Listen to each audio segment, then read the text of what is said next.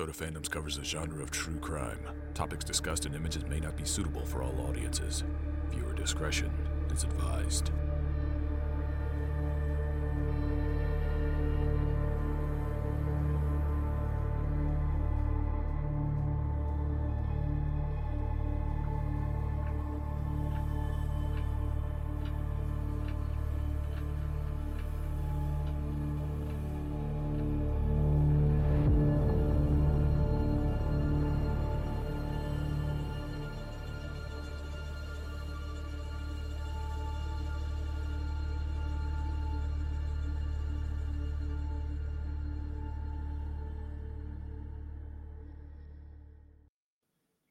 Hello, everyone. Welcome to Fandoms, a show about every fan's point of view. I know that intro probably went a little bit harder than we intended to, but honestly, after I made it, we couldn't go without it. Tonight, we have Mike Brieaddy, making a true crimer from TikTok and YouTube that will be joining us. But before we do that, we're going to go ahead and go over some of our movie recommendations with Pooja's Picks. So let's go ahead and play that now. Hello and welcome to Pooja's Picks. My name is Pooja and I'm here to bring you the latest in movie news. Let's get into some of my favorite picks for the week.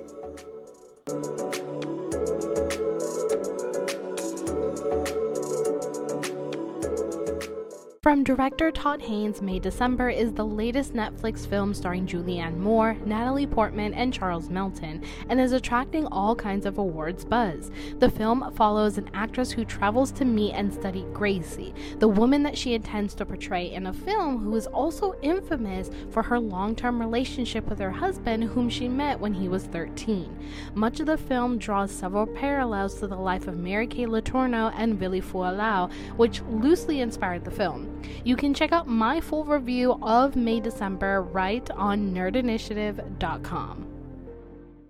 Calling all monster fans, because if you haven't heard about this one, you'll want to pay attention. From director Takashi Yamazaki, Godzilla Minus One takes place just after the devastating impacts of World War II as Japan struggles to fight against a new threat in the form of a gigantic monster. Whether you're new to the likes of Godzilla or you're a mega fan of this beast, let the immense amount of praise convince you to check this one out. And thankfully, the film has extended its limited theatrical run to December 14th, so if you haven't seen it yet or want to watch it again, you still have time.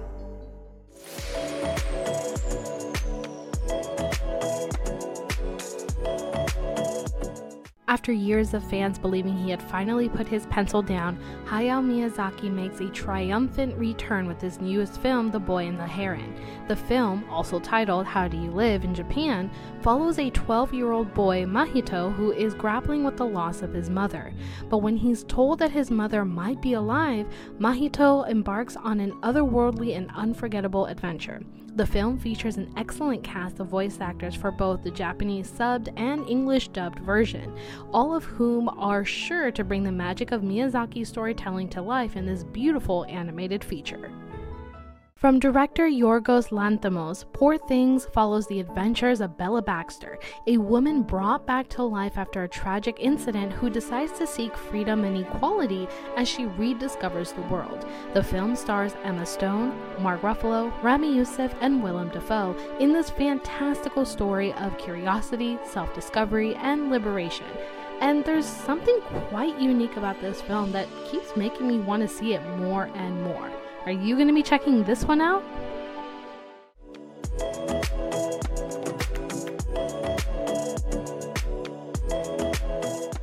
Timothée Chalamet is Willy Wonka himself in Paul King's Wonka, which explores the titular character's beginnings and his rise within the chocolate-making business. For fans of the original 1971 film, which starred the iconic Gene Wilder as an older version of the character, Wonka is intended to serve as a prequel. And I don't know about you guys, but I think this looks so fun and magical. I cannot wait to step back into this world and be entranced this holiday season.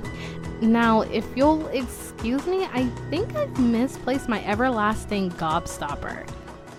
Well, that's all that I have for this week, but be sure to tune in to the next Fandom episodes for more of Pooja's Picks. But until then, back to Tony.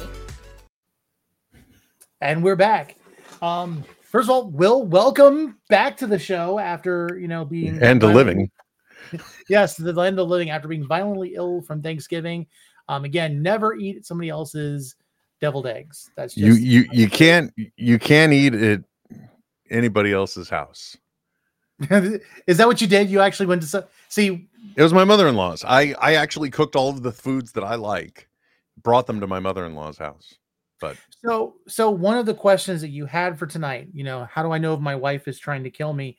It should have been, how do I know if my mother-in-law is trying to kill me? Because I don't know if you've ever watched like entitled people stories on YouTube or whatever, because that's a story where a mother-in-law was poisoning their daughter-in-law. Oh man. But that was also his favorite life, actually. It's a really interesting story. Will thought he was going to a simple dinner, but it didn't turn out that way. Sorry, on the topics, I almost feel like, actually, who's that one Nightline guy that he's always, I don't know, I can't even, I don't know any of their names, but it's this one guy, and he's always, the way he talks to people, he seems very abrupt when he's talking to them. But that's not what you did. Something along those lines. I'm sorry, I don't know why, but I felt like that was a really poor interpretation of Bill Cosby, which that's well, that's not, you don't want to go there. But anyway, I digress. Sorry. Don't mean to so tonight we have, and I'm pronouncing this correctly because I've practiced since he corrected me. Mike Brieaddy. Mike Brieaddy. You're good. Yes. Yeah. Okay. I'm telling you, I was trying to call him Mike Brieaddy earlier. You did the worst thing possible, though. You put too much on it and you got trapped in the name. I know that. Yeah. Instantly, you had self-doubt. Like, wait, I know I said Brieaddy like 7 times 20 seconds ago, but listen, in all honesty, first of all, Mike, I don't know how you got upside down. I think we've got a little bit of a typo. I don't see anything. That would be a restart situation. Yeah, there we go. Now, let's see. Mike, you might want to just move, if you're using your phone, move your phone real quick, because it looks like it oriented upside down real quick. And then there is an option for noise canceling. If you go into the settings option. Whoa, dude, he's just looking to guest host on a podcast. He wasn't I know. Homework. I know. Or he's going to have to use a turn it this way and then turn it this way, because for whatever reason you are flipped. Or or he's on a computer and the drivers have now gone south on him and he needs to reload. It's amazing the things that we technology. This is weird. I'm on my phone, but I can't hit settings or anything. If you need to go out, come back in. Okay. Yeah. Let me do that real quick. Okay. I just have to say I'm really looking forward to tonight, because I am not a person that is deeply into the true crime genre, but my wife is. She listens to all kinds of podcasts with titles that some I think are clever and some of them just seem dark. Like my favorite one was I haven't obviously Mike's got his own, but and I'm not trying to plug anyone else's, but especially since I think they're not continuing with this podcast, because unfortunately one of the hosts had an accident and is now dealing with paralysis. So now that I've brought up that downer, great name though, Wife of Crime, because the wife is into true crime, he isn't. Oh, okay. And they could meet in between. It's like, God, that's a great name. So for me, mine, and I was talking about this earlier with Mike. It seems like Crime Junkie is always like a big one. If you don't know Ashley Flowers and Britt, which I don't know Britt's last name, because for whatever reason, they never announce her name in there, and I have very low attention span when it comes to stuff like that. But they do a great job. Mike, you're back. Yay! By the way, you were thinking of Keith Morrison. Thank you. Well, no, yeah. Keith Morrison is the one that. Keith Morrison sounds very kind of straightforward. Yeah, he's like the actually. I think on Dateline, like he's like I on Dateline. Weird. So she was gonna go to a party. Yeah, who was she? Yeah. Well, I don't know. Listen, Will, I hope you did an amalgam of research on Mike, because if you ever watch any of the opening of the Making a True Crimers, I'm sorry. if you get through the first 7 seconds of him like explaining the person, you're hooked. It doesn't matter if like he does an entire soap commercial like after that intro, like he does his little thing and it's like, hello, true crimers. And then I'm like sitting there going, okay, I just want to hear what's going on. Because it's like this, you know, this kid never expected to jump into a chocolate vat and die a horrible death. Hello, true crimers. I'm like, oh my goodness, I want to know what this is. Wow. That's what you call not burying the lead. Wow. Well, especially for one where you that's a smart move though, because you gotta grab him right in the few seconds or you don't get him at all. I learned that out of context. That sounded terrible. Sorry. Probably a few months into doing this, I learned that you have to like, I can't just start like, hi, this is the case of this. I have to like have like a line, you know, a grabber. Yeah, because most time people open up on TikTok, it's like so or okay, or it's not even thought through, and it's just the simplest thing to open up. Like, I mean, even for this show, it took me however long to watch one of our sister shows, Turner Page, where our guy ODPH Ken jumps in and like has like this whole spiel, and I'm sitting there like, I really should say something like scripted beforehand. I still don't do it, but regardless. So we've got a list of questions for you. We didn't want to like weird you out. You had the option to say no to any of the questions that you wanted, so you're stuck now. Pretty hard to weird me out. So Will, what we'll do is we'll go back and forth. I'll start with the first one. You get a second one. Do you need me to send you the list, or did I send it to you? I just remember there was one period where I was sitting there just sending you question after question after question. So it might be best to I'm gonna send it to you right now, Will. Who knows what I did? Well, there was multiple questions about you know, how do I know if my wife is trying to kill me? So yeah, that's the main one. How do I know? What are the signs? Because I figure you've had to have consumed enough empirical evidence to know that, you know, it's like, well, suddenly if she's changing what she's serving kind of thing. Yeah, I was going to say, like, if she suddenly starts to serve you drinks more often, that's a red flag. If you notice there's suddenly a lot of antifreeze purchases on your credit cards, that's another red flag. If she says, hey, let's get a life insurance policy, at that point, you're already dead. If she's got a life insurance policy on you, you're done. It's over. You know, it's like, don't let it get to. If you see antifreeze, it's not because she's trying to get your motor running. That's all it is. Right, no, you're trying to get your motor to stop running, basically. Well, I'm dropping the questions in Discord, so you'll see them there in a second. Mm-hmm.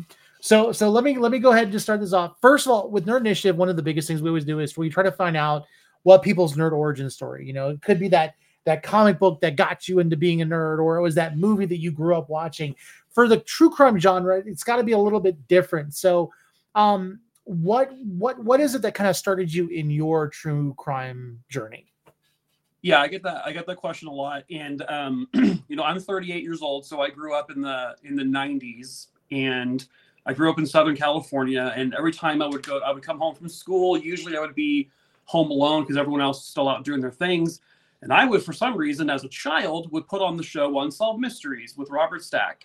And, you know, like so I'm sitting there like doing my homework, but watching Unsolved Mysteries. And I was always like completely fascinated by all of these crimes. But I also would it would scare the crap out of me as well, because, you know, Robert Stack has that iconic voice. And every time he would show like the sketch of like the killer, and he was like, have you seen this man? And I'm like, yeah, I'm pretty sure he's down my hallway right now. Like, it was always my first thought of like, pretty sure that guy is in my house. Even though this murder was in Ohio and I'm in California, I'm pretty sure he's here. But like that, it was like that combination of being scared as hell by it, but also being intrigued by like how real because these are real stories. And so I was fascinated by the fact that I was actually more let down by the fact that we're never solved because, well, it was called Unsolved Mysteries. So, and so that was always like a bummer. But then like shows like Forensic Files came out, and then that's where I like sort of morphed into like, oh, there's science behind it now, and there's people are actually getting caught now.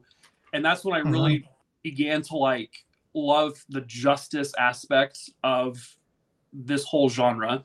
Like, I love nothing more than seeing a person get caught and thinking that they got away with it. And it's just like the best feeling when you see them in handcuffs and they're like being sentenced to whatever, life in prison or death or whatever the case may be. But yeah, it's just, I just like it all. Yeah, that makes sense. It's that gratification of it. I kind of feel the same way. I think for me, I think I'm a little bit older. Will probably more so. Would remember like the start of America's Most Wanted. That was like the big one. That was like, I think, the first call to action. I mean, you had problem like you had Crime Solvers, or Crime Stoppers, but like America's Most Wanted was that first opportunity for us as the viewers to get involved and shoot tips out. I don't know. Unsolved Mysteries just scared the crap out of me because it was like, you know, this person died and they don't know what happened and the person disappeared and never was seen again. Oh, and then there's alien abductions that are happening. I'm like, oh my gosh, I can't deal with this. I said, I'm 38 years old and I watch old episodes for like sometimes to research a case, and I still get scared as a grown adult, nearly 40-year-old man by Robert Stack's voice. It's just, his voice is just so terrifying. Well, and that accompanying music that always went with it too. Yeah. Oh yeah, they went hard. They went hard on those songs to really like creep you out.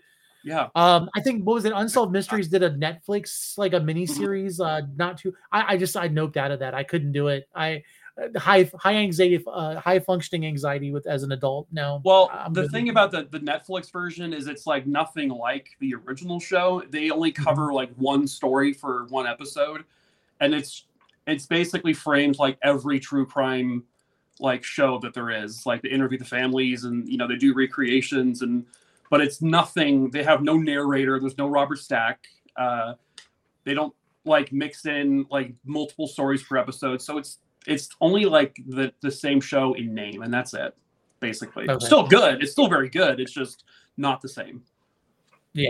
I just have to freely admit as well, because as a true crimer, I'm sure you would appreciate this. I think part of my aversion from the genre is because I am born, raised, and lived most of my adult life in the San Francisco Bay Area.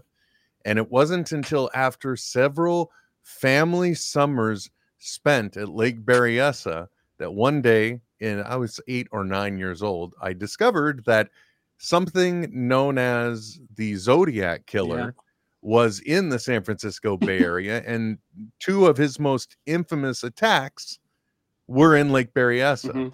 And that at my young age, that scared the crud out of me. And then it only got worse when it was discovered, and I can't remember whether this was a true one or if it was one of the false ones that somebody had forged.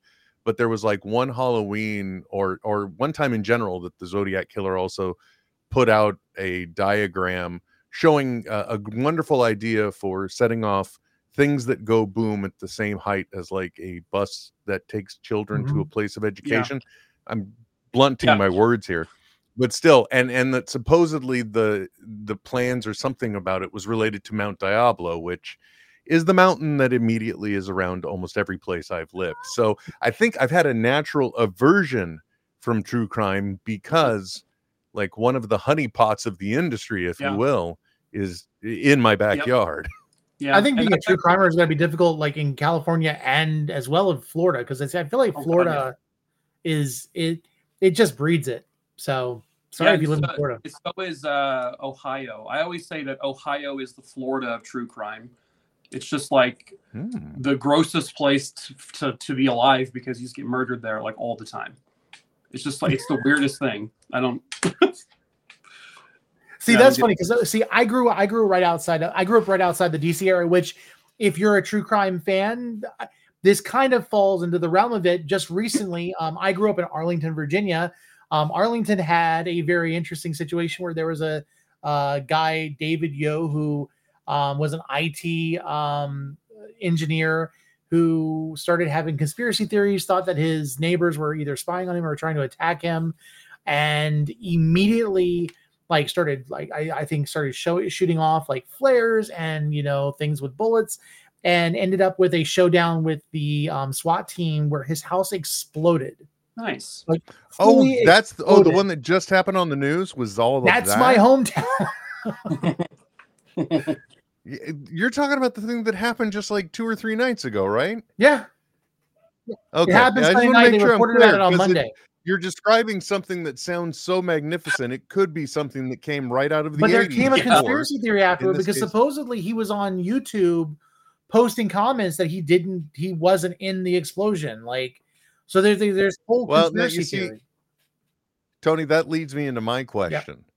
Because, when you're having to generate content around this, or even find something you're interested in, if you're one of the citizen investigators, if you will, that kind of delves into true crime and finds a case, how do you find a source of stories, and how do you root out what's credible and what's not? Like maybe you might detect some type of bias in some of the material. How do you root out what it is that you're drawn to? It can be difficult.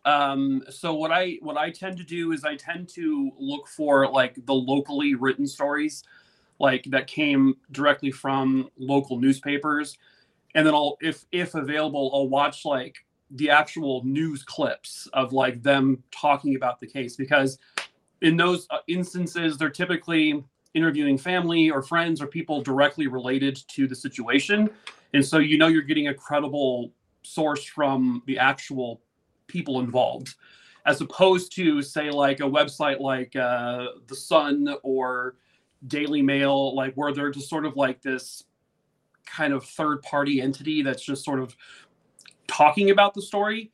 And sometimes when you look at places like The Sun or Daily Mail, that kind of thing, you're getting a lot of bias that they really do seem to like say, yep, this is definitely the guy, this is the killer, blah, blah, blah, when they're still investigating the actual thing.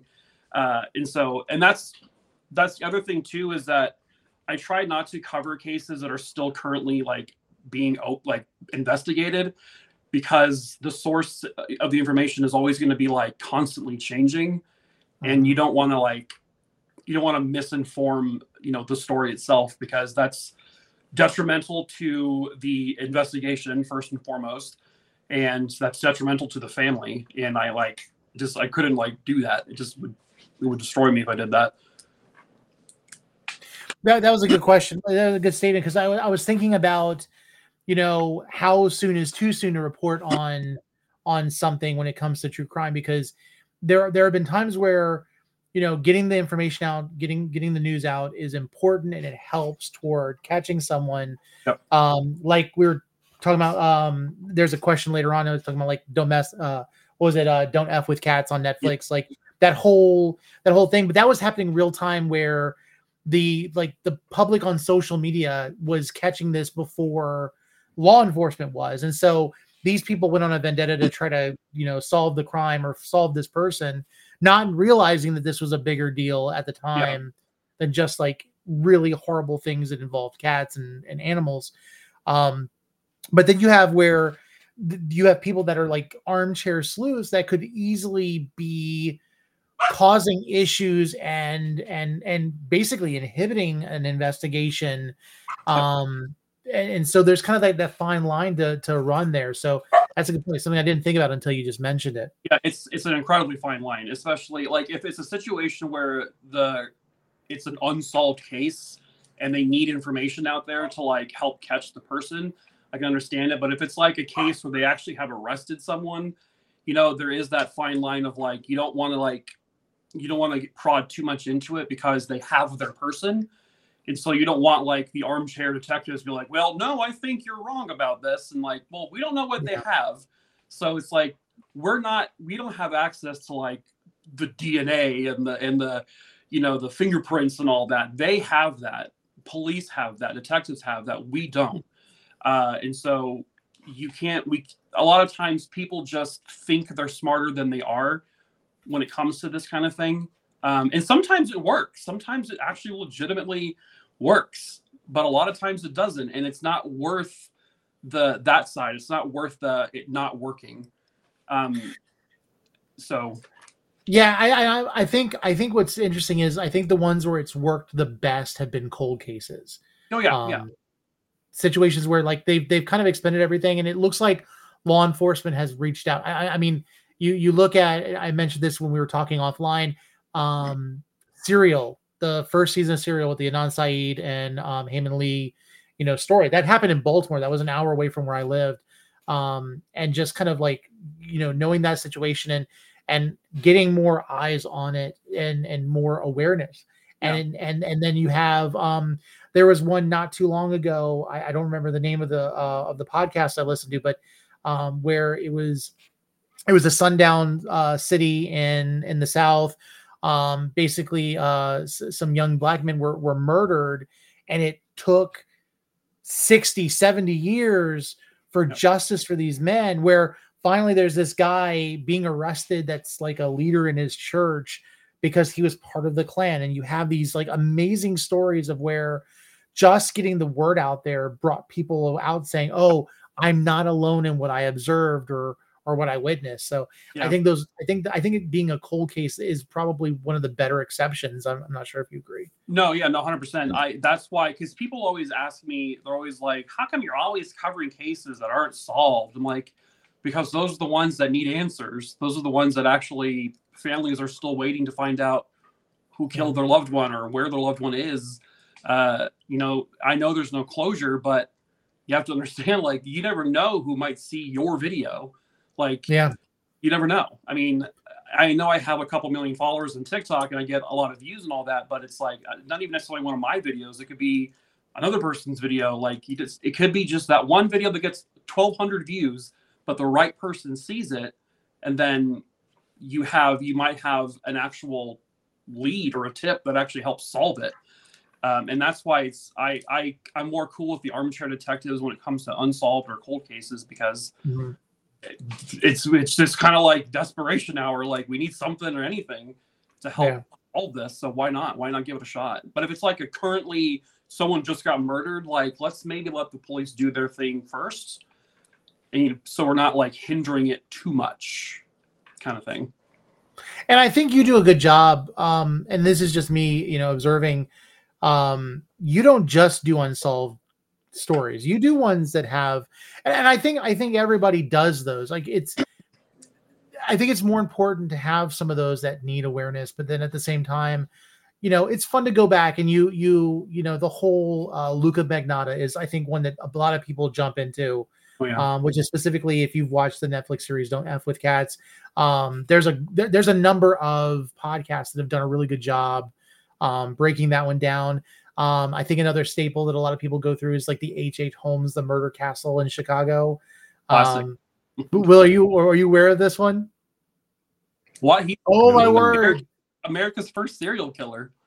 And I just now found out about like one of the fundamentals, the origination of true crime, if you will, because the killings led to Truman Capote writing the story. And of course, I'm blanking on what it was, but it was a horrible story about an entire family getting murdered because two idiots got news from another prisoner that this guy has a big safe. And can't even remember that. Can't remember the name, but I just learned about it. So there's actually a book that was inspired by H.H. Holmes. I think it's called Creepers by the guy who does David Morrell, who does Rambo and First Blood. But basically, World's Fair, we're talking about a long time ago. H.H. Holmes is working for a pharmacist. He ends up like killing the guy and his wife, taking the insurance money. And that was the crux of the entire story. He was literally just killing people for insurance money, but he got enough money from getting the pharmacy from the husband and wife that he built a hotel next to the World's Fair. And he designed it where not one set of construction workers knew the full plans. There were hidden passageways. There were trap doors. You could lock people into their rooms without anyone ever knowing, like it was airtight. He would kill them, drop them down chutes, and basically dismember them and take their bones, bleach them, and then sell them to physicians. And he would hire people into his thing, his hotel, And if you were single, you never came out alive. And he literally, it was a murder castle. That's all I can say. It's the most entertaining, I think, story in history. It gives you the idea of, if you've ever watched like what is it? The Children Under the Stairs, like the concept of like a booby-trapped house, all of that's inspired from H.H. Holmes. Yeah, and I mean there was actually even recently, I think one of those there was a video game that was based on H.H. Holmes. One of those like choose your own adventure, like kind of like the Quarry games like that, where you like pick how you do it. But there was a video game literally based on H.H. Holmes, and now they're making. Well, I'm not sure how far in it they are, but Leonardo DiCaprio was supposed to be playing H.H. Holmes in a Martin Scorsese production based on it, and I'm like, okay, I'm down for that. Like, I would love to see that. Like, absolutely. So, but yeah, I think it was that one that kind of got me into wanting to know more about, because like you just like look it up. It's one of the craziest stories. I mean, and then you go back and like you find out, Hannibal Lecter and Leatherface and all those characters are all based off of, the same individual. And I almost feel like the story behind that is almost creepier than those horror films, just kind of knowing how weird the guy was. That's kind of like how like Texas Chainsaw Massacre and that kind of stuff. They keep saying based on a true story. Well, people don't understand that the true story is actually Ed Gein, the guy who like killed people and wore their skin as skin suits and all that. But he wasn't like this chainsaw wielding guy with like a mask and running around. But people think that's the actual story. But yeah, no, it's kind of fascinating how these actual real stories turn into and inspire a whole bunch of like other movies. Because I think Ed Gein also inspired Psycho. Like it's just the most random. Yeah. Movie. Wasn't his mother like locked up in a bedroom? Like he had just sealed it off and she was inside there still. Body was in there somewhere, I think. I also know there was a leather chair made out of human skin, but there was a lot of weird stuff going on. Oh yeah. Yeah. Will's just sitting here I like live a sheltered life. I'm telling you, your wife. You ask your wife. There's a lot my wife's not telling me. There's. I'm telling you, man, it is insane. It is absolutely insane. And then even when you don't think about true crime stuff, I mean, even like horror films based stuff off of true events. Like there's a movie recently, Winchester, is based off of the Winchester family. Yeah. The daughter, the heiress of the Winchester, name Winchester guns. She literally believes she was haunted by all of the people who were killed by the weapons of her family. And so she built that house where there are doors to anywhere and everywhere for the purpose of what she believed with her with her superstitions. I've always wanted to see that house in real life. Oh yeah. Yeah, I have too, and I'm in the area, so I have no excuse. Oh yeah, I'll tell you, it's almost one of the things. Like I know they dismantled, they dismantled a lot of these places. They dismantled they destroyed or demolished the Dahmer building. Like that doesn't exist anymore. Yeah. They just immediately they destroyed the murder castle after everything was come to light.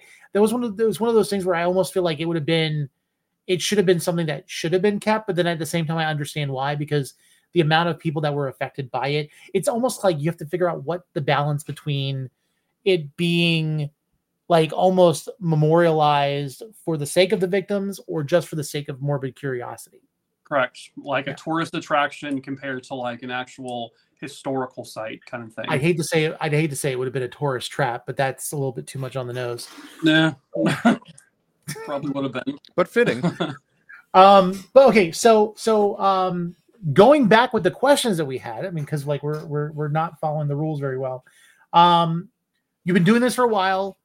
How often does your mind go to the worst case scenario when something happens just in life, just because of what you've looked at and researched and covered? Oh, always. So since like doing this, I've been doing this for about 2.5 years now, and I have become increasingly more paranoid. And I think I'm like becoming borderline agoraphobic, like just not wanting to leave my house because you tend to be more hyper aware of everything when you talk about these stories so much. Mm-hmm. And you just start to like observe people like, why does this guy have a backpack in this area? What's he planning to blow up? Like that's just it's just my mind always goes to worst case scenario. If I see a car parked on the side of the road, I'm like, oh my God, someone was probably kidnapped from that car. And now I need to remember that I saw that car. Now you remember the license plate number and all that. So you tend to your brain just goes off when you talk about this every single day, and you've talked about every possible scenario. It's insane. I think even on the periphery, because I just get the stories that my wife shares with me, it's like it has changed the way I listen to other people tell stories. It's like instantly I'm like, oh, she dead. They're telling a story. I'm like, oh, she dead. Yeah. And then it's not the case at all. It turns out a stranger gave her a blanket and it was a wonderful life. And not as dark as I was intending at all. Yeah, so. I've also been aware to not get married because that's your number one murderer right there is a spouse. So once again, coming back to the fact that how do I know my wife is trying to kill me? My house is an antifreeze house. There's no antifreeze allowed. There's nothing. There's just you can't bring anything of out of sorts into this house. Also, if you start noticing that your spouse is buying things from like an old school photography company, right? Because that's the easiest way to get arsenic. Yep. So there's an abnormally large purchase at hardware stores where they never go there. Like, hey, why are you buying a giant human-sized bin? Why are you buying so much acid? Like, that's unusual. It's strange that you're buying rope and rubber gloves and trash bags along with bleach. What's that about? Yeah. Let me tell you something.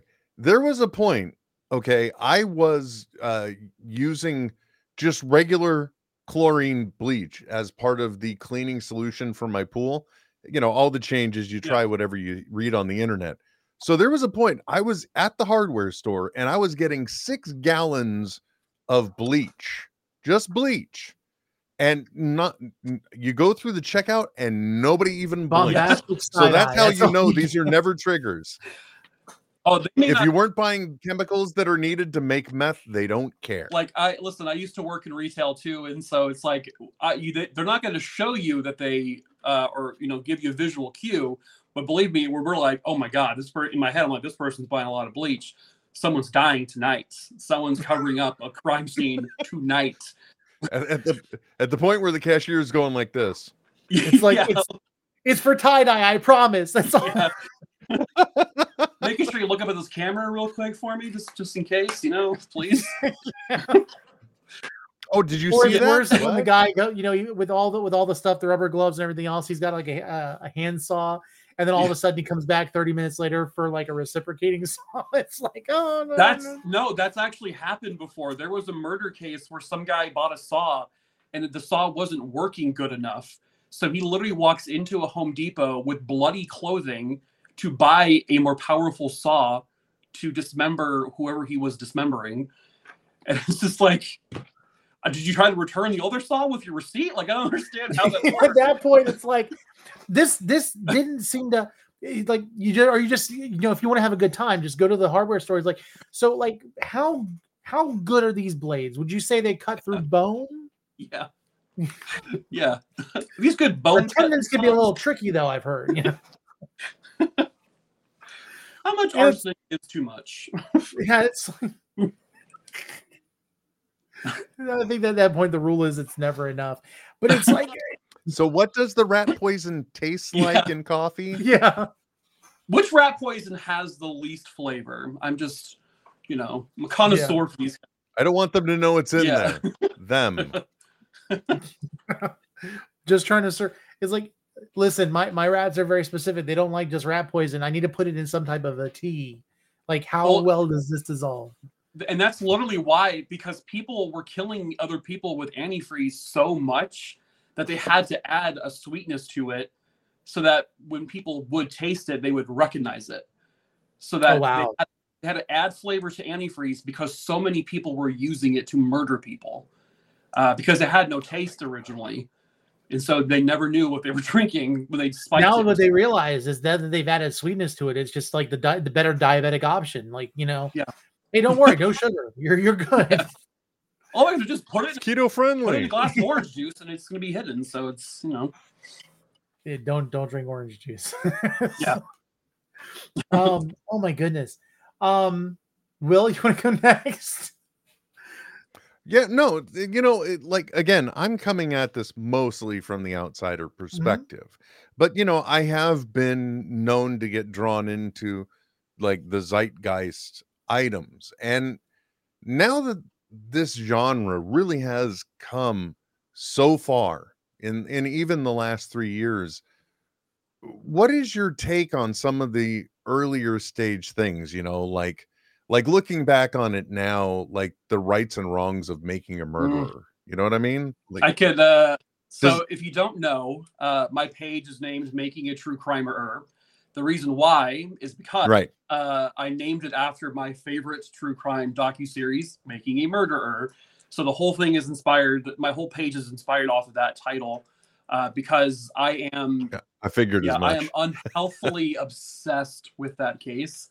And that's in that case I should say the case itself didn't, but when Netflix put it on Netflix, that was the one show I really feel actually kicked the true crime genre into high gear, because it was watched by millions and millions of people.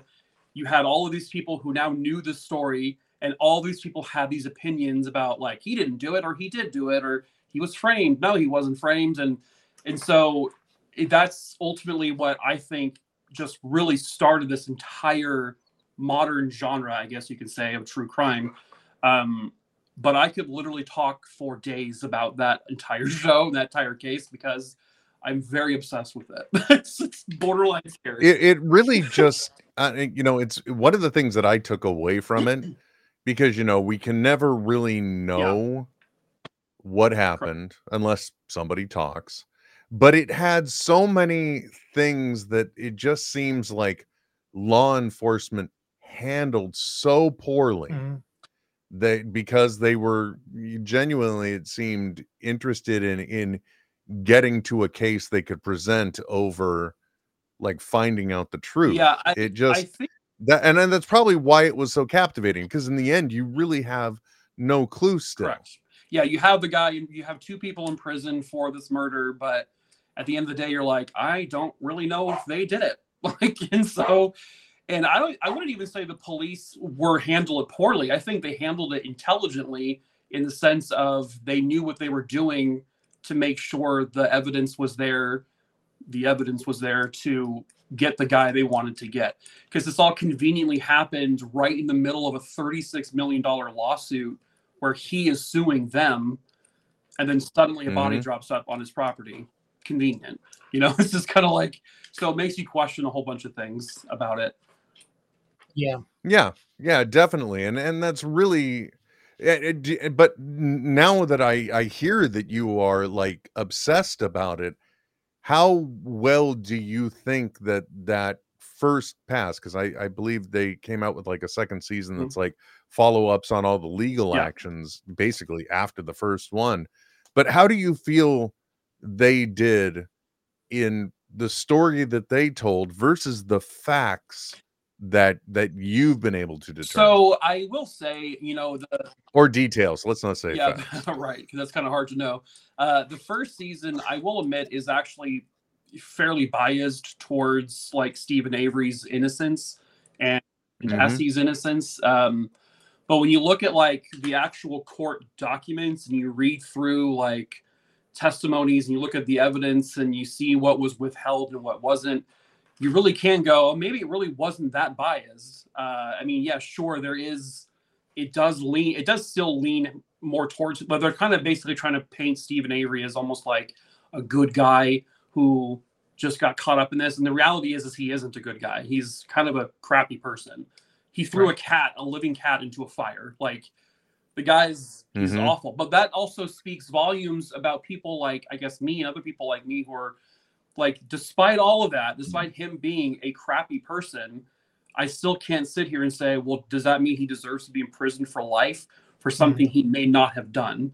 And so it's like, and that's where you get that morality question also kicking in, like, well, okay, he did all these bad things, so who really cares if he's in there? And the people who should care are the people, the Teresa Hallbuck's family. Like, I'd want to know if I have the right person. I wouldn't want to I wouldn't want to be like, well, they got the guy, maybe it's him. I would want to know for absolute certainty that the right person who killed my loved one is in prison and not out there killing someone else. Yeah. So, yeah. Yeah. My so I growing up, and it's something that I haven't really talked about on social media too much, but like in '96, my uncle was shot and killed. He was walking his dog, and these two guys walked up to him, wanted money.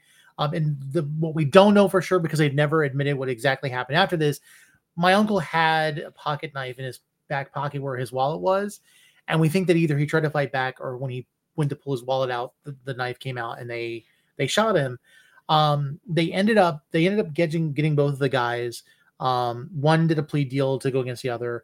The other one was supposed to be in prison for, I think it was at least 25 years, but they got caught up on a Brady violation.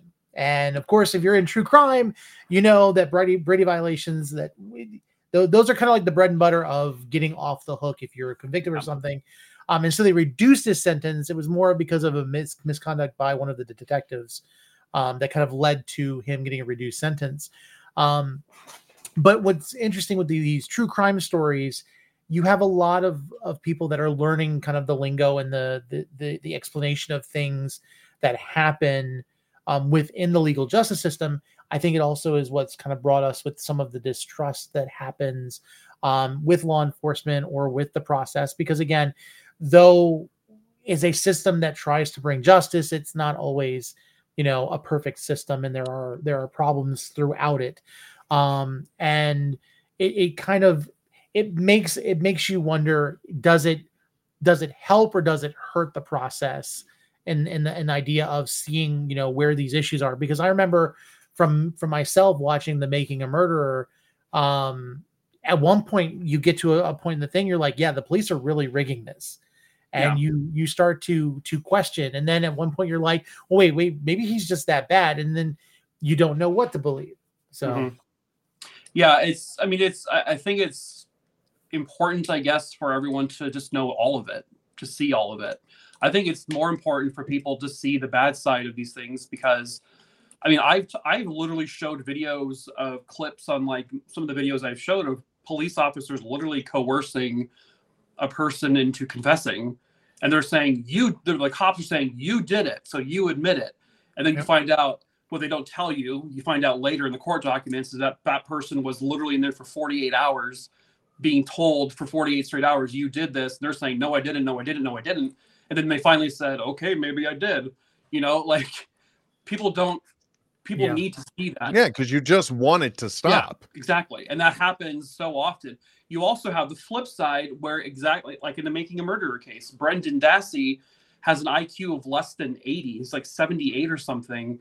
He didn't know what was going on when he was being questioned. He had absolutely no clue, and you can tell it. He thought he was walking out of that room and going back to school.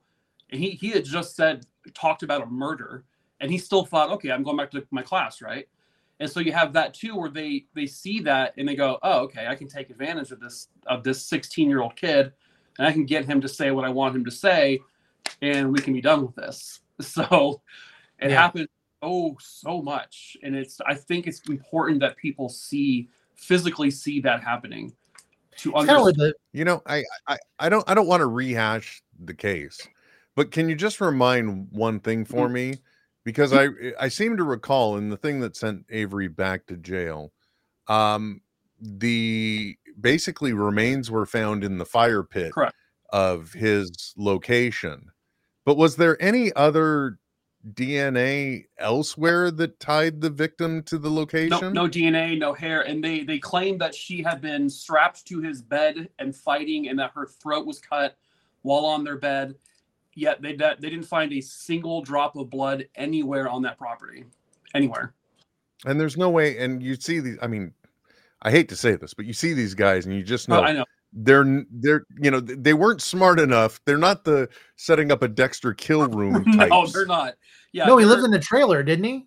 Yeah. I don't want to be like, I don't want to say it in a rude way, but yeah, they're both of them were unintelligent people, just literally based on their IQs. Like there was not a lot of awareness going on with them.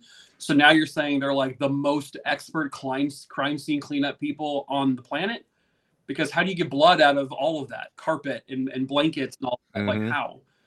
Like it's just, and there's also the fact that there were bones found in a quarry pit way away from the property, that the prosecution said, no, those cannot be human bones, and those are not Teresa Halbach's bones.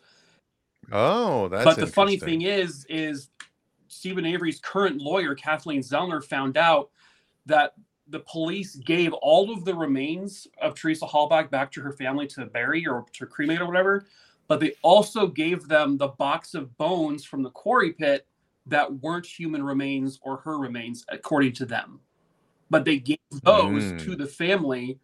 Wow. Even though they had they said in court, those are not Teresa's remains. Those are not, because the thing is that would destroy their entire narrative of Teresa Halbach going onto the property and never leaving the property, because the quarry pit was like half a mile or a mile away or something, and so that would destroy their entire thing.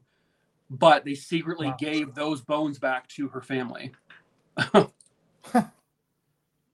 Yeah, I mean, it's seriously, that's the reason why this particular case is so compelling, because it's just, there are so many oddities on both sides. You're just like, now I'm gonna have to go back and rewatch. Well, it's also that show also opened a lot of people's eyes to like, just okay, I want to see this confession now. I want to watch this confession. I want to see. People are like, I want to see this evidence now. Like people now want to see it in order to believe it, to see that this is the actual killer. That show really I do a lot of eyes. I do know that I've watched too much Dateline with my wife, though. I don't really, I'm like passively watching it, but man, I tell you, there's always a certain point during some of the, what we'll call the interviews, because it doesn't become a confession until they say something. But there's always some point where I'm like, that person's putting on too much of a show. They're involved. Yeah. Oh, it was like, because typically there was a murder that happened not too long ago where there was a guy obsessed with his next door neighbor, and he ended up killing her.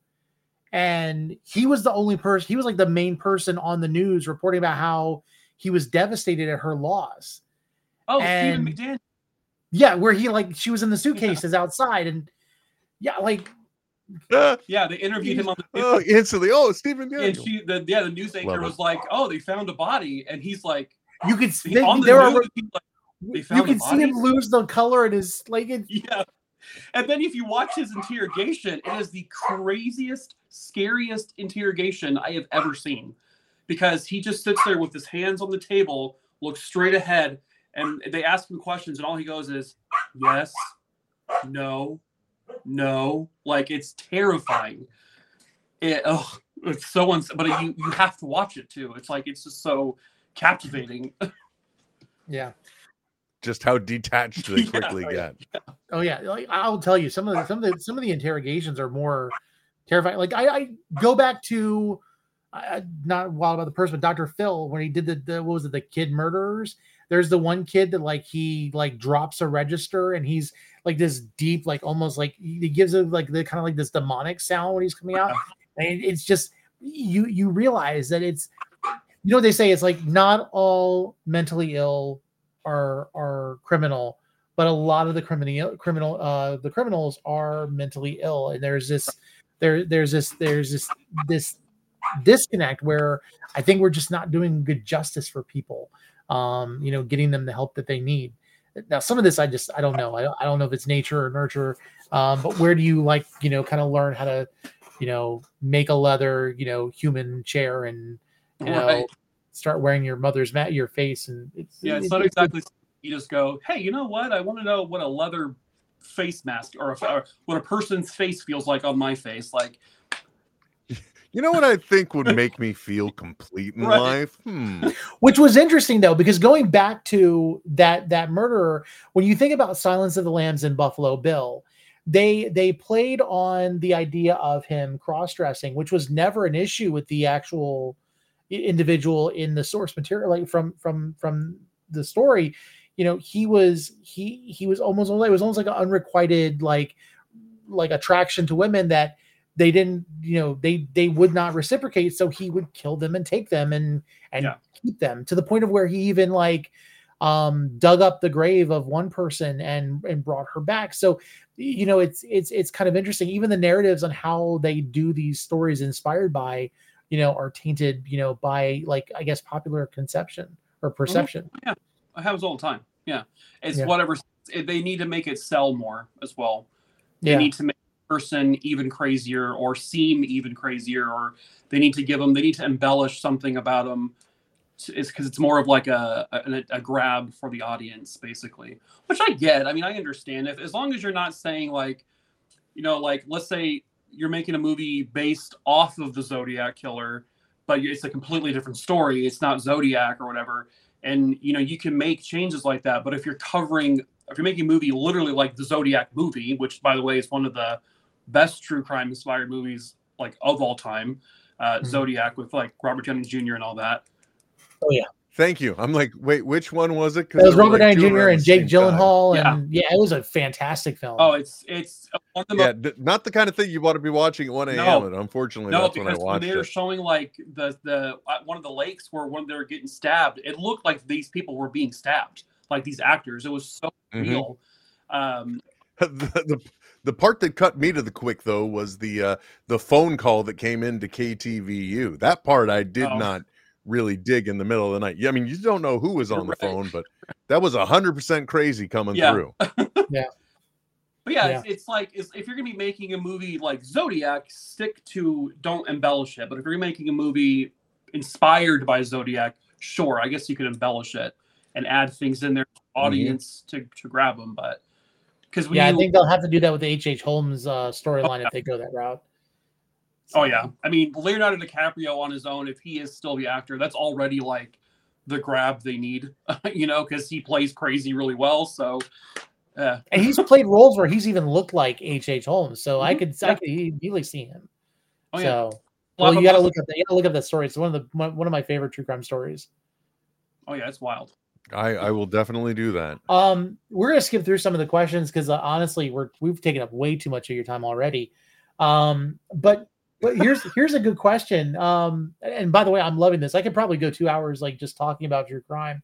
What would you probably say is the most frustrating or irritating true crime story that you've encountered? Maybe it's something that, just the way it was handled. Maybe it's making a murderer, but it's just, it was infuriating how it was handled or how the story is kind of playing out. Yeah, I mean, let's first and foremost, the making a murder case absolutely is the most infuriating thing I've ever experienced. But besides that, like I gravitate to like the Casey Anthony story that just makes my blood boil on how like everything was going great until the jury made their decision, the worst decision I've ever heard in my life.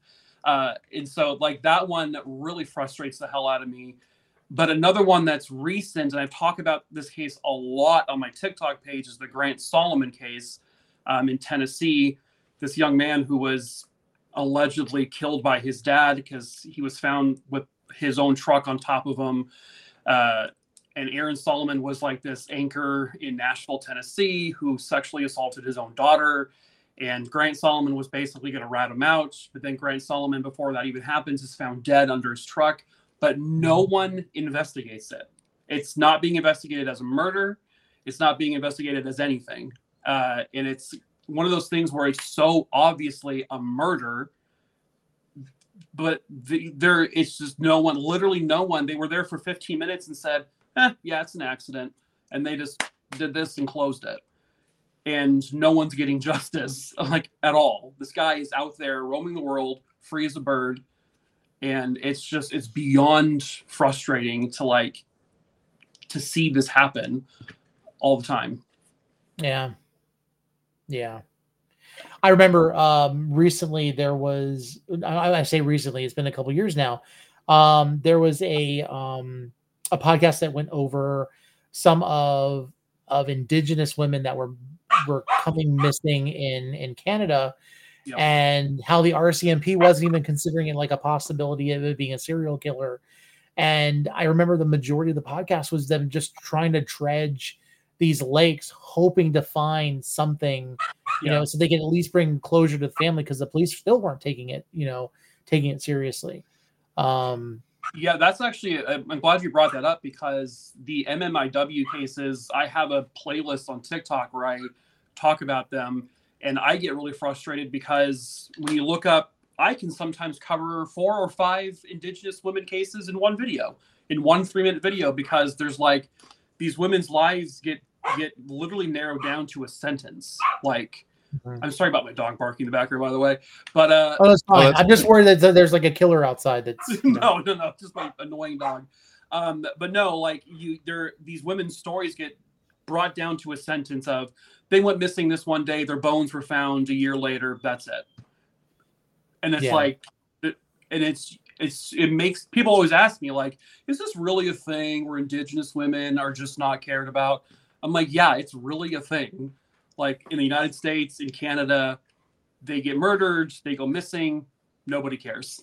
And because they know nobody cares. It's kind of funny. I wish I would have had the stats for it, but they were asking, like, there were the statistics recently that came out about how many serial killers there are per capita in different countries. And I think, I think, people assume like India would have the most because of the amount of people that were there, but like America has more serial killers.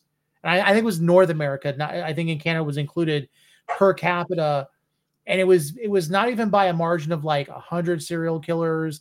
It wasn't even by 1,000 serial killers. It was like tens of thousands of serial killers that are known of in this country. And of course they're going to go for the marginalized communities that are not going to be, properly cared for. It's one thing when you have, like, I know, like with the loss of my uncle, our family rallied together, and my mom kept up with the prosecutors and wanted to know what was going on. And so you have families that are advocating for the deceased. And then you have these other individuals who maybe don't have that support base, who don't have a galvanizing family that are going to support for them. And they get lost, and they think, well, since nobody cares, they probably just ran away, or they don't want to be found. And they're like, oh, they were found. It was probably just an accident or an overdose. And they dismiss it. So it almost makes me wonder how many murders and how many serial killers are out there that aren't going to be caught because they don't care enough to look. Oh, I hate to bring up this social aspect, but I think, that's one item that's kind of looked at. But I also think that there are people of color that just either aren't taken seriously, or they aren't receiving the proper justice that they should be. Like in my area, there was a teen girl, Alexis Gabe, that was murdered. And like, when you look at the case, it's amazing that the DA of the city didn't seem to ever pursue any charges, because in the long run, it really looks like it was the boyfriend that did it, but he died in a shootout with cops in the Southern California. His mom isn't talking, but I believe there's even like video footage of one point that would be around the time that something may have happened, where the mom is seen helping him carry trash bags out to the car, and in this case, it's almost everyone involved is a person of color. And it's like, why aren't you getting proper justice here? I definitely noticed that a lot, where there's either a lack of information, or a lack of justice, or a lack of care, all of the above, for people of color, for Indigenous people. It's mind-boggling. And it's also mind-boggling how no one's hiding it. Like, it's just like their lack of care, lack of empathy, and lack of desire to solve these cases. It's out and loud. It's like, it's just, we're not doing anything about it. Like, this is basically what it is. Yeah, and I think also, like, it is everything. They'll even go after, like, people that are of more at-risk lifestyles. They'll throw in the LGBT community, and they'll say that they put themselves in a position where they run victim, but nobody that deserves to be a victim. And it's nice to see when people focus, no matter who they are, and search for justice. And I think that's one of the things that I think, like you said earlier, I really he disappeared. That like you said earlier, it's about finding justice, and I think that's what's so satisfying. I don't ever believe in karma, because I always say the idea of, like, if I ever got the karma that I deserve, that would be horrible. We never want to get what we should never say people should get what they deserve, but at the same time, there should be justice for heinous acts, regardless of who it's to. And I started doing this series. I do a live stream every week called it's like Loved One Live Streams. And I have a family member of one of the victim come on, and we talk for like an hour or whatever about the case.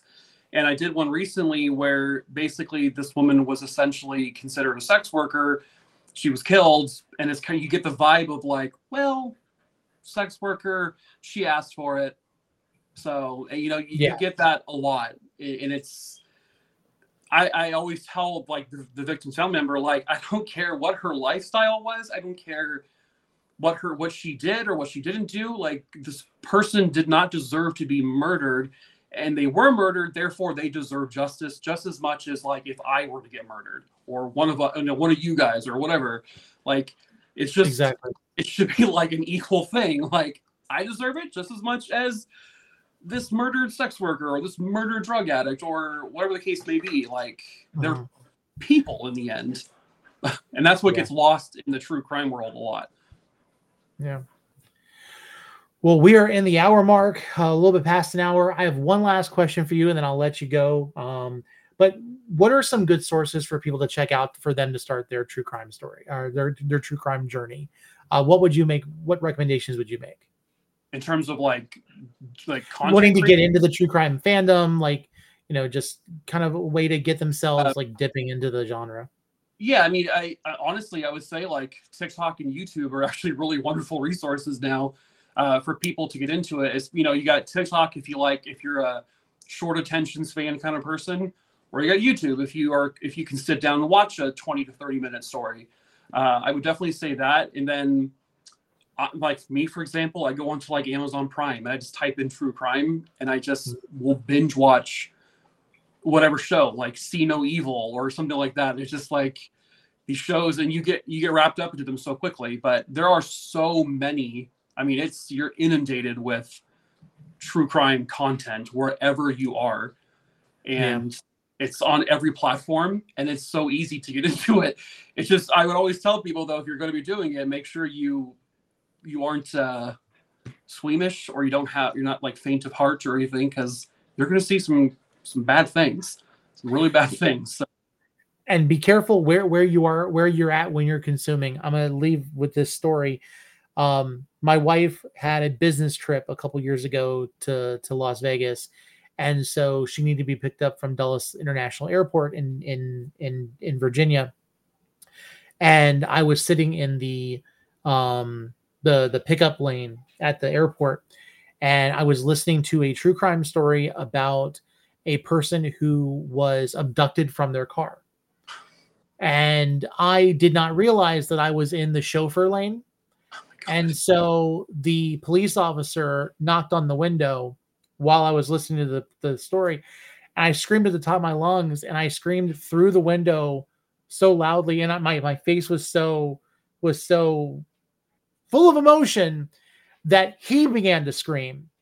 And then we had more police because they thought something else was going on.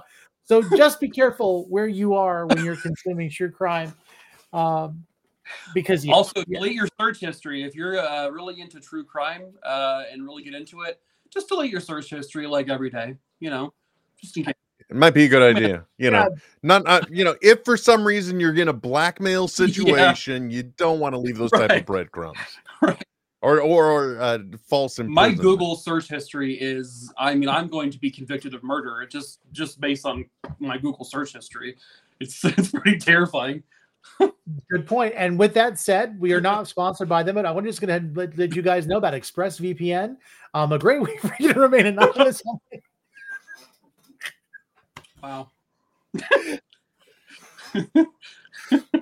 Hopefully they'll sponsor us one day. Oh. My goodness. That's perfect. Cover your tracks. Oh man. Well, Mike, it's been wonderful having you. Thank you so much for doing this. This has been, I think, eye-opening for Will, and as entertaining as I think any show has been in a long while. So I really appreciate you coming on. Yeah, just look for antifreeze in your garage. Just if you have any. Yeah. Thankfully, I'm the guy that brings all that kind of stuff in the house, so I know it's there. I'd know if something was unusually located. It's like, I didn't do that. Yeah, thankfully, we also don't usually clean with bleach much. We maybe have one container in the house at a time. We're more of a vinegar cleaning family. So, why did she buy 100 pounds of that clumping kitty? Why is there so much lye? Like, what's going on? Quit trying. I didn't think we were doing landscaping in the backyard. What is that? Why is there a human-sized composter coming in the mail? Yeah, just double check. I mean, let's face it. That is the, you feel bad for the victims, but then like that is the one thing that I think that keeps all rational people from doing stupid things is that, it seems like one of the hardest things to do in this world is get rid of a body. Correct. Nowadays, especially, Yeah. Because you can't Sweeney Todd it. It's just the way it is. Yeah, your phone is a tracking system now, so it's like it follows you everywhere. So good luck with that. Yeah, and you know what's going to happen if you have an Amazon device or an Echo device. Just even talking about it, it's been listening to all this conversation. Yeah, right. If you start getting like if you're watching this on loud and you're not using headphones and you're watching the show later on and you start getting recommendations by Alexa for industrial strength trash bags and stuff like that, just understand. Everything is being listened to. She thinks you want to kill someone. And with that said, be sure to follow Mike I did it again. Mike Brieaddy. There you go. There. Mike Brieaddy, Making a True Crimer. You can find him on YouTube and on TikTok. All of his socials are there. That takes you to his link tree. Great information. Love the stories. He's the reason why I was obsessed about industrial accidents not too long ago. One video about somebody getting stuck into a paper roller and then you're just down the rabbit hole. So that's how my YouTube searches are really interesting. Those stories. Oh yeah. I feel so good that I get hamster rave so often now in my feed. But be sure to check him out. Follow the QR code. You'll find more information about what he's got going on there. And then also be sure, if you're interested in more of what's going on with Nerd Initiative, go and follow our contact link. This will allow you to get into our newsletter. We'll be, with different types of giveaways and information of what's new with Nerd Initiative. Be sure to check out Turn a Page, our comic book show every Tuesday night. Along with them, we also have our Nerd Initiative Wrestling Night Live. Rich is right on it tonight. Wrestling Night Live. If you are a wrestling fan, anything professional wrestling, be sure to check them out. They often will also do pre-shows before some of the pay-per-view events, but you can catch them on Thursday nights at 8 p.m. And then also, don't forget about our Wednesday new comic book day drops that happen on the Nerd Initiative website. All of the different type of publishers, great stuff that's been going on there. They've been doing a great job and being recognized by a lot of the publishers. So that's fantastic. And of course, to keep the lights on. Oh, I'm sorry. Before we do that, we have the Cheersies Awards. If you would like to nominate or vote on individuals for inking, for publishers, for best stories of the year, go there because on Tuesday, January 2nd, we'll be doing our first Nerd Initiative Cheersies Award. But I believe this is the fifth year. Rich is shaking his head yes, so we're gonna go ahead and go with yes on that. And so be sure. And in fact, we've even got these really cool.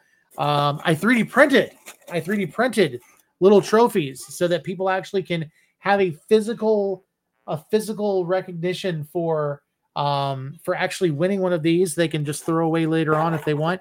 And then finally, to keep the lights on, I do have to say, check out our merch store. We'd love to have you see those things. We'll be posting some new things in the next coming weeks. But with that said, Mike Brieaddy, thank you so much for joining us. And anything else you want to say before we go? Did I miss anything? No. Yeah, just don't kill anyone. Don't become a subject on my page. Will's going to go now and find out if there's any extra purchases for antifreeze. Yeah, just double check for life insurance policies, because if there is one, it's done. It's already over. See, I always told my wife when with my employer we get really good life insurance. That she's like, so we have life insurance. I'm like, yeah, I have life insurance on all of us. And I said, but I will not tell you the amount on me. So that's none of your business. Yeah. Well, it's like that problem with Pam lady. It's like y'all weren't looking. I mean, God. Her mother falls off a balcony, you know. Anyway, sorry. Well, with that said, yeah, buy some stuff. But with that said, thank you all for joining us this evening. This has been Fandoms, a show from every fan's point of view. And if you're a true crime fan, again, check out Mike Brieaddy's information. You'll love his videos. I know I do. And with that said, have a wonderful evening and stay safe.